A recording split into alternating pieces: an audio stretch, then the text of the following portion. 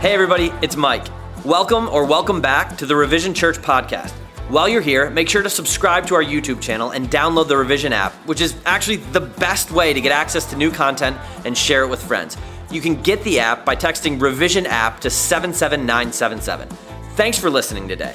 My hope is that this message will be helpful for you and would inspire you to take the next step on your faith journey. Amen. You guys can take a seat. My name is Mike. I'm one of the pastors at Revision. I'm excited to be here today. How about you? All right, so we're in week 3 of our series, How Happiness Happens, where we've been taking a look at some of the key ingredients for cultivating joy in the middle of a broken world. We've talked about faith and generosity, and this morning I want to look at something that I think is one of the most significant factors for making happiness happen in our lives: community. Healthy relationships matter. Here's the deal. We will never be all we were made to be all by ourselves. And we will never connect to the joy we were built for without connecting to community. But that's easier said than done because communities are made up of people, and people are the worst. I don't know if any of you relate to that, but I'm willing to bet that at least one or two of us in here this morning found ourselves frustrated by, annoyed with, or angry at a family member this week. Maybe even picked a fight with that person. There's nothing that's ever happened at my house. I've just heard that it does happen through the grapevine. Now, actually, I was watching my twins fight this week, and I decided that most fights are kind of like the self-checkout station at Hy-Vee. You think they're going to be quick and easy, and you're going to walk away with exactly what you wanted, but pretty soon you find yourself standing there confused and getting yelled at. Like you just wanted some chips, and all of a sudden the machine's screaming, "Please place item in bagging area." It's in there already. "Unexpected item in bagging area." Like, no, it's just my chips and my sanity melting away. Like fighting and self-checkout. It's not quite as simple as you hoped, but it's inevitable. Like it's part of being human in a sin-stained world. This week I came across a Twitter account, or an X account, I guess, called @FloridaMan. And it is just a long list of news articles about men in Florida being arrested for doing ridiculous things. Apparently, 2023 is quite a time to be alive as a man in Florida. And as I was scrolling through, it struck me how many of them were about violent conflict between family members. There was stuff like, man arrested after throwing sausages at his mom, and man attacks sister, bites cop because someone touched his cigar. You can't even make this stuff up. It's amazing. And as I was thinking about it, I realized, you know what? It's natural that there's a lot of fights between family members. Those are the first people we learn to fight with. Our brothers and our sisters and our parents. And they still take the brunt of our anger and dissatisfaction because they're the people who are most proximate to us. But I think that conflict isn't just reserved for our immediate families. It happens in our church families as well. You guys may or may not be aware of this, but Christians and the church do not have the greatest reputation in our world for getting along and loving each other really well. And sadly, I think we earned that. From the very beginning, it's been a problem. In the first decade of the church, the Jewish Christians decided the Gentile Christians were doing it wrong, and they got in a huge fight. You fast forward a few hundred years, and the church literally split in half. West versus East, Catholic versus Orthodox. And they hated each other so much that if you fast forward another few hundred years, during this period of time where a bunch of Catholics from Europe were going to fight Muslims in Jerusalem and drive them out and retake the Holy Land in the name of Jesus, the Fourth Crusade never even made it to the Muslims. They got to Constantinople, modern-day Istanbul, which was the seat of the Eastern Orthodox Church, and decided they were just going to kill the other Christians instead, which worked out great for the Muslims. I gotta imagine that they're ready for war, and no one showed up to the battle, and they're all right, Phil, I guess they're murdering each other. You want to grab a burger? I don't know if that's exactly how it went. I don't know if Phil was a popular Arab name in the 13th century. I don't even know if that's a thing we can know, but this is an ancient problem. The dirt of Europe is stained with the blood of Christians who killed other Christians. And the dirt of this country is too. If you read about the history of Christianity in the United States, you'll find people got in fights and started whole new states because they couldn't agree how to baptize. Sprinkling, dunking, we're out of here. And people have been shot and stabbed over worship styles. And it's not just an ancient problem, it's a now problem. At least 2% of the churches that exist in the United States today are here because a church got in a big fight and decided to split into two. Like, we have a history of being awful to one another. And the tragedy of that is the stakes couldn't be any higher. Jesus actually told us that the one thing, the single factor that would most pique the interest of a hurting, broken, suffering, lost, watching world is how well we love each other. So it matters that we figure out how to do relationships in a healthy way, and that we figure out how to do community in a healthy way, because our ability to love one another well not only has a significant impact on our happiness, it has an impact on the happiness of everybody we crash into, because when we get it wrong, we point them away from Jesus. I read a bunch of books not that long ago by this group of guys known as the New Atheists, Richard Dawkins, Sam Harris. And they're not just like atheists who don't believe in God. These guys were like really angry atheists. And I expected to find some challenging stuff while I read through it that really challenged me to think. And what I found was some of the worst logic and weakest argumentation anywhere. And I'm biased, all right? I'm a pretty big Jesus fan. I'm kind of all in. I know what I believe. But in fairness, I've read a lot of the philosophy and theology that's been written by people all across the world over the last 3,000 years. And the New Atheist stuff was some of the least compelling literature I've ever seen, with one exception. The pages of their books are filled with a disbelief and a seething rage at the hypocrisy of Christians. They cannot get over the way that people who claim the name of Jesus treat one another and the world around them. And as I read that stuff, it broke my heart. I was reminded of the words of the author Brennan Manning: the greatest single cause of atheism in the world today is Christians who acknowledge Jesus with their lips, walk out the door, and deny him by their lifestyles. That is what an unbelieving world simply finds unbelievable. So it makes a difference that we do this thing right, that we live into the vision Jesus has for us of loving each other so well that a lonely, hurting world notices the love of God that lives in us and wants a little bit of it. And so this morning we're going to talk about how to make that happen. We're going to talk about how to do healthy community despite the inevitability of conflict. If you got a Bible with you, you can crack it open to the book of James, chapter 4. It's toward the back. Otherwise, you can follow along on the screen or in the Revision app. If you need a Bible or your kids need one, they're back at the Next Steps table in the lobby. They're free. Please take one before you leave today. But in James 4, James is talking to this church that can't stop fighting. Everybody's kind of selfishly chasing their own thing and blaming everybody else around them, and they're quarreling, and James is like, stop it. Not only is this stealing our joy, it's turning the world off to Jesus. And this good news message that Jesus stepped out of eternity into the human story and gave his life so we could be forgiven and set free, even though we didn't deserve it, that ought to invade and permeate every bit of our souls in a way that leads us toward reconciliation and healing and unity and love. And when it's not doing that, something's wrong. And James is going to be a little bit harsh. He's going to cut deep here because he is not a dude that beats around the bush ever. And he wants to get to the root of the problem so we're not just treating symptoms.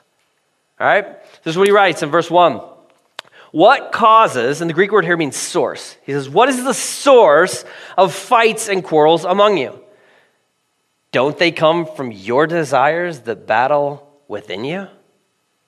All right, this is a paradigm-shifting verse.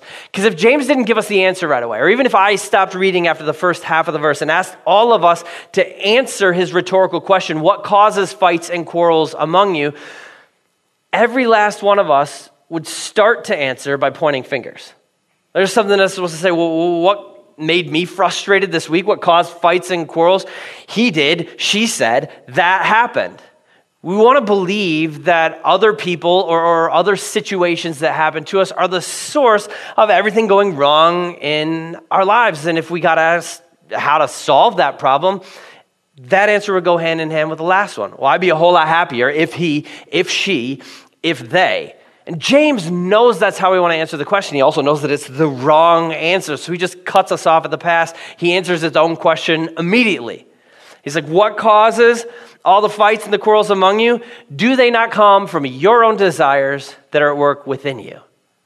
I mean, notice the stark contrast between the prepositions there. Among you and within you.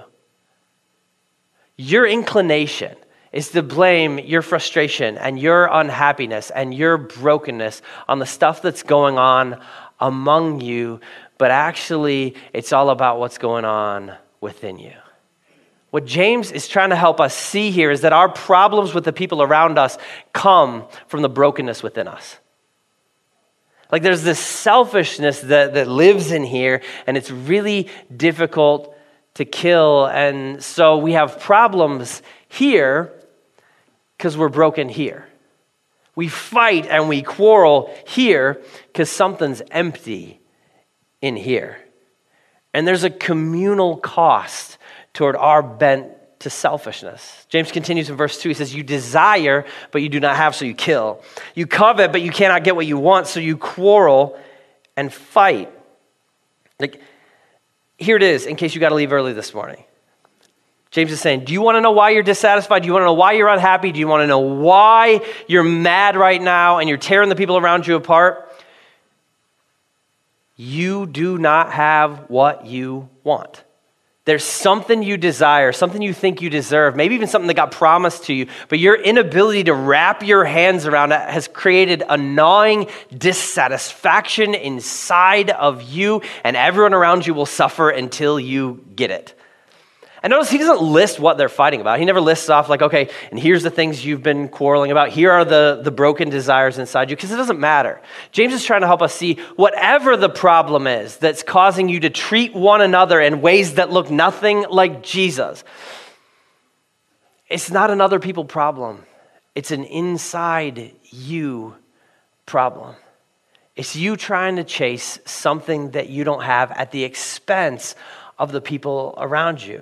Because there's this temptation that exists in every single one of us. It's part of our sinful nature to build ourselves up at the expense of the people that surround us, even if they're loved ones, even if they're family members. This is why we have a tendency to be story toppers, right? Like, let's be real. Over the course of the next month, 90% of us in this room at some point are going to have this conversation. Someone's going to come up to us and say, I'm in first place in my fantasy league right now. Christian McCaffrey's getting like 28 points a week. And for almost all of us, when we hear that, our first instinct is going to be to say, oh, I do not care. Oh, I so do not care. I care about you as a person, but I barely care about my fantasy team. I do not care about your fantasy team at all. And we're not going to say that because it's rude and mean, but also because as soon as they brag, our pride gets poked. So what we're going to say instead is, I won my fantasy league 2 years ago and 5 years ago, 2-time fantasy football league winner, made $100 both times, but it's cool that you're in first place. Because we just want to win. We're chasing our glory. We live in a world that tells us we should chase our glory. That the greatest aim of humanity, the greatest purpose of our lives is to do whatever we think will make us happy right now.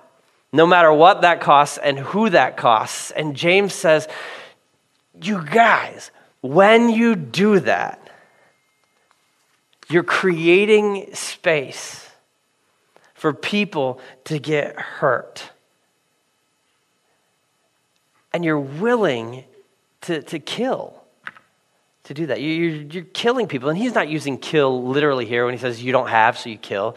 He's using it metaphorically to say, when you want something you don't have, you will do anything to get it. That's what the word covet means. There are a couple different words we translate covet in the New Testament, and the common one that shows up all over the place kind of means like to have some secret desire inside you that no one else knows about.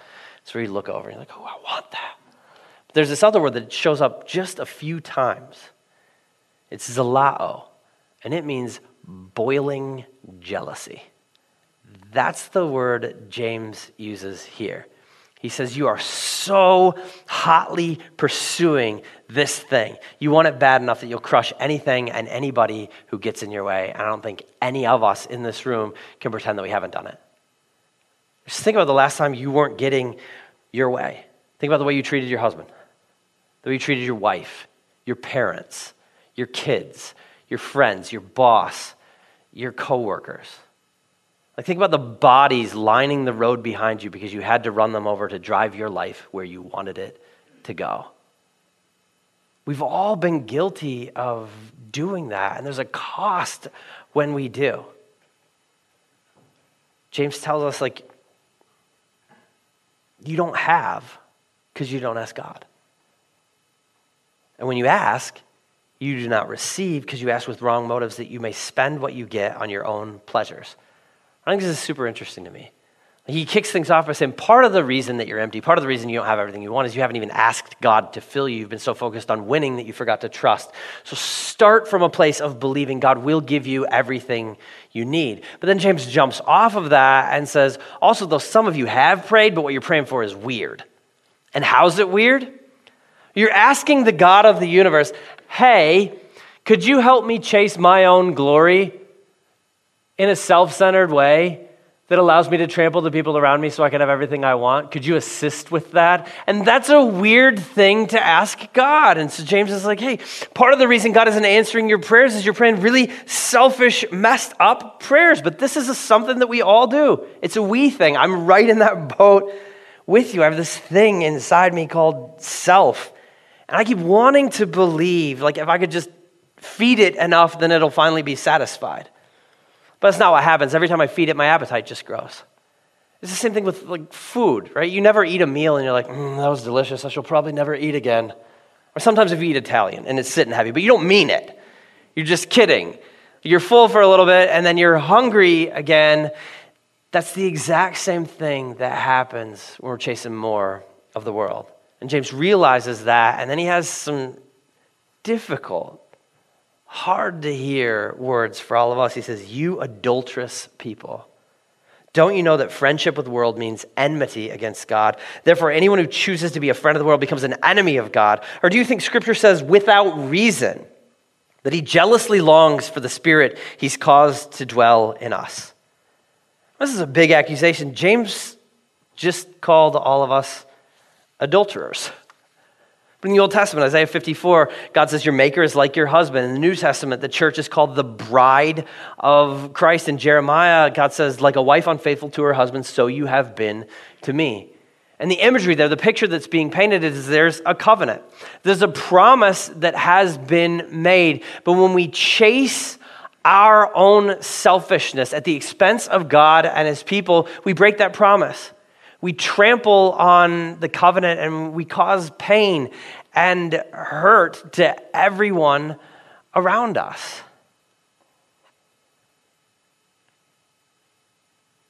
And it's not hard to wrap our minds around why. If you're claiming the name of Jesus and you're chasing your glory and your reputation and your fame and your money and your success, if your relationship status on social media says in a relationship with Jesus, but you're dating all that stuff on the side and asking God to help you get it, that's messed up. And what James wants us to understand here is that selfishness isn't apathy toward God. It's animosity toward God. We tend to think sometimes that if we just kind of ignore God, we're just pushing him off to the side. We're like, I don't really care. I'm going to do my own thing. But James is saying you have a creator, a maker who made you for a relationship with him and with his people, and he loves you. And when you run in the other direction, you're not just ignoring him. You are actively telling him you are not enough. I want something different and something more than you, and I only want you for what you can get me. And James continues then talking. He says, look, don't you understand God is jealous for you? For you, not of you. God's jealousy is not a petty thing. It's not like an insecure girlfriend who's checking up on what you're doing all the time because she wants to know. It's like a wife who says, I don't think you should date other women. It's not a tough request, right? It's a love thing, God's jealousy. There's not a dude in here who'd be like, honey, don't you think you're taking that a little too far? Let's talk about it again once you simmer down. No, that's what marriage is. There's this connection there. When you chase selfishness, you're actively rejecting the love of God, and you're causing pain, not just to God, but to the people around you, because you were built, you were created, you were designed for something more than a self-centered life. But we all do it. We decide the world has something to offer that God doesn't, and then we do damage to people. Because here's how it goes. We find something we want. We chase that thing we want. Then we decide other people might be able to help us get it, and we use the people around us to help us get the things that we want. And we see it in marriage, like all the time. You're like, oh, okay, now that I'm married, you owe me my happiness. Like you promised. You stood at the altar and said this, so you owe me everything that I want. Help me get this, help me get that. And if people aren't giving us the things that we want and the things we expect from them, we squeeze it out of them. We just squeeze them, like give me this, offer me that, keep this list of expectations. And the thing is, it doesn't work out a whole lot better for human beings than it did for the dinner roll that Tommy was squeezing right there. We got to stop doing this to people, because what we do is like we squeeze them until we're happy. And they're broken, but we're happy for a little bit because we got what we wanted, until we're empty again and we squeeze them again. It's a messed up way to do relationships and to go through the world. And there probably is someone in your life, for all of us, you can think of right now, who feels squeezed because you've put your happiness on their shoulders. And maybe even subconsciously you get mad at them and resentful of them whenever your life isn't going exactly the way you wanted it to go. Because there's no getting around this. Happiness doesn't happen by chasing our own happiness at the expense of the people around us. When you look inward and decide my selfish desires are what matter most, then when you use God and other people to get them, and you rob yourself of joy, purpose, community, and love. And so we got to get to this point where we look at God and say, I'm sorry for trying to use you for my glory. And we look at other people and say, hey, my problem with you really has to do with something that's broken inside me. And you know what happens when we do that?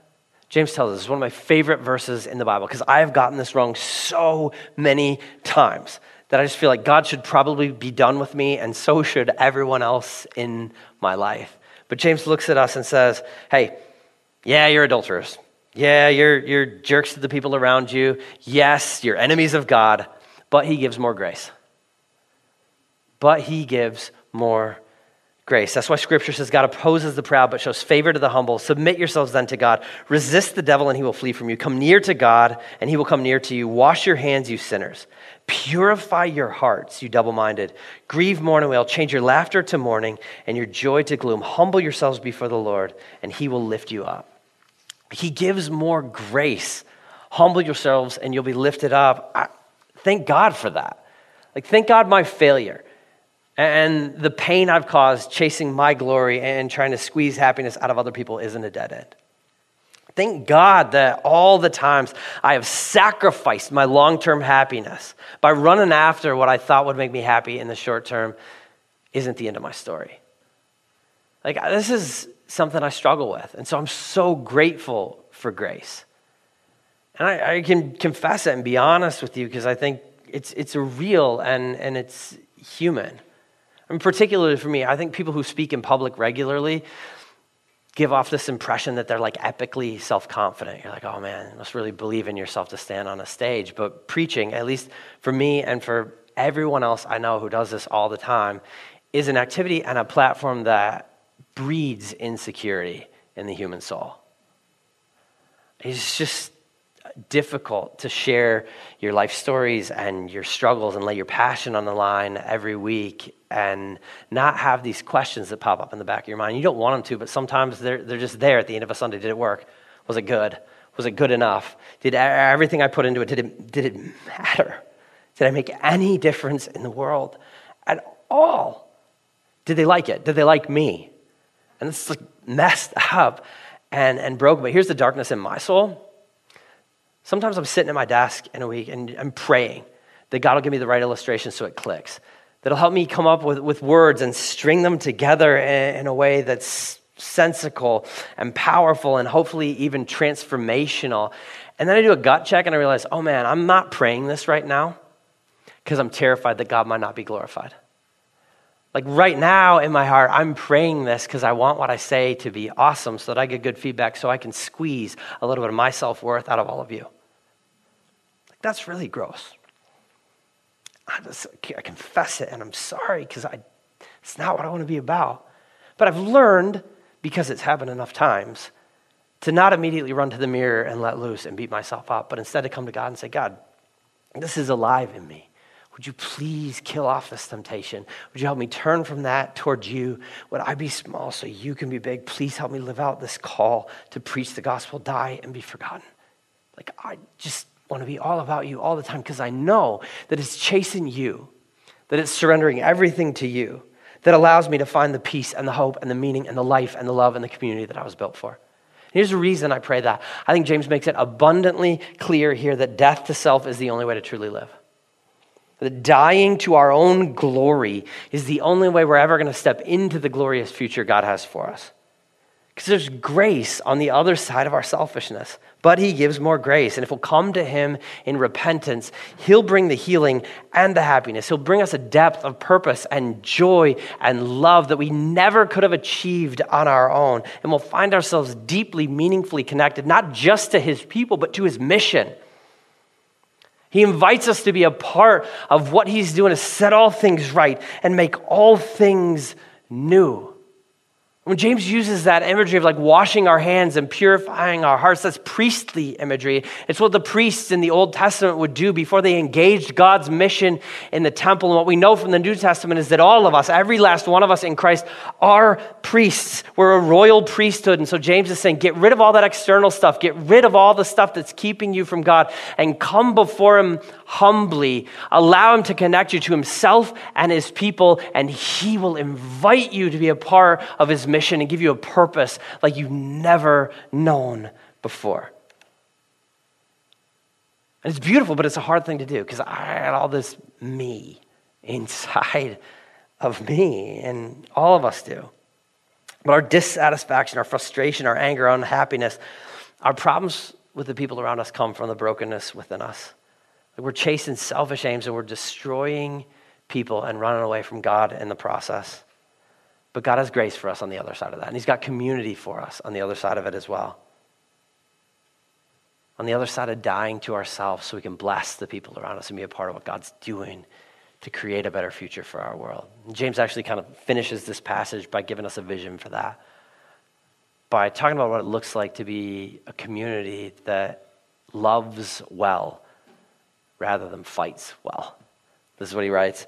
Brothers and sisters, do not slander one another. Anyone who speaks against a brother or sister judges them, speaks against the law and judges it. When you judge the law, you are not keeping it, but sitting in judgment on it. There is only one lawgiver and judge, the one who's able to save and destroy. But you, who are you to judge your neighbor? He's saying, look, Jesus told us the world would know us by his love, and it's his image that takes a beating when we get this wrong. The world is going to see the way we treat each other, and if and when we do it right, the world will sit up and take notice because we have the kind of love it's desperately longing for. And so we got to be intentional, you guys. The church is meant to be defined by the love we share. It's meant to be defined by the love we share, and we do that by setting down our selfishness and setting down our own glory and stepping into community. Like the practical application this morning is really simple. If you want to stop being a person who's chasing your own glory and your own desires at the expense of everyone around you, that's doing damage to people that you love because you can't get over the me that lives inside of you, then plug into community. Find some people to give your life to who will walk with you, who will love you, who will challenge you, and who will hold you accountable. Because that's the way we move from this internally focused thing to this externally focused thing and experience the happiness, the joy, and the purpose God created us for. And so I have a twofold challenge for you this morning. Number one, go all in at this community we call Revision. If you've been partially in, find a place to serve, start giving, plug in, and see what God does. Like, go all in, give your life away to the people in this room and see if happiness doesn't begin to happen in your life in ways that it has not been happening. And my second challenge is an even deeper step than the first. Like, go all in and join a house group. One of our core values at Revision Church is that loved people do life with people. In Christ, we're loved and we're built to do life and faith together. And I think if you want to experience the fullness of what James is talking about, the fullness of what God has promised you, in a way that allows you to escape the crushing prison of selfishness, then you're going to have to find a group of people to do life and faith with who know you and who are known by you. And there's vulnerability in that. There's a scary level of vulnerability in that, and there's an inevitability of conflict in that. But when you know and you are known, when you're walking alongside people who will love you and pray for you and encourage you and challenge you and help you grow, you begin to experience the kind of joy that Jesus was talking about when he said the world will know us by their love. Because I think if we don't do this, if we don't get this right, my fear is that we're just going to become yet another footnote in the sad history of people who claimed the name of Jesus and treated people like they didn't know him. But if we get it right, like if this is the thing that defines this church, this community, if Revision is a church that's known for its love, if we set aside ourselves, we surrender to God, and we give our lives away to each other, I believe the world will take notice and we will have the opportunity to write a better future. Not just for us, but for the people around us as well, as they experience the love of God that lives inside of us. Will you pray with me? Lord, thank you. Thank you for the gift of each other, even though sometimes each other does not feel like a gift. Even though community is difficult and it's vulnerable and it's hard sometimes, even though it's frustrating to try to do relationships well, thank you for the opportunity to be a part, not just of a story you're writing for us individually, but a story you're writing for us as a people. Lord, I pray for this community, that we would be known by our love, that we'd all be able to set aside all that selfishness and the gross, like building ourselves up at the expense of others that lives inside of us, and love one another in a way that not only writes a better story in our lives, but creates space for the people around us in this city to see who you are and how you love. Lord, thank you for calling us to community and to love and to mission. We pray that you bless us in that endeavor. In Jesus' name, amen.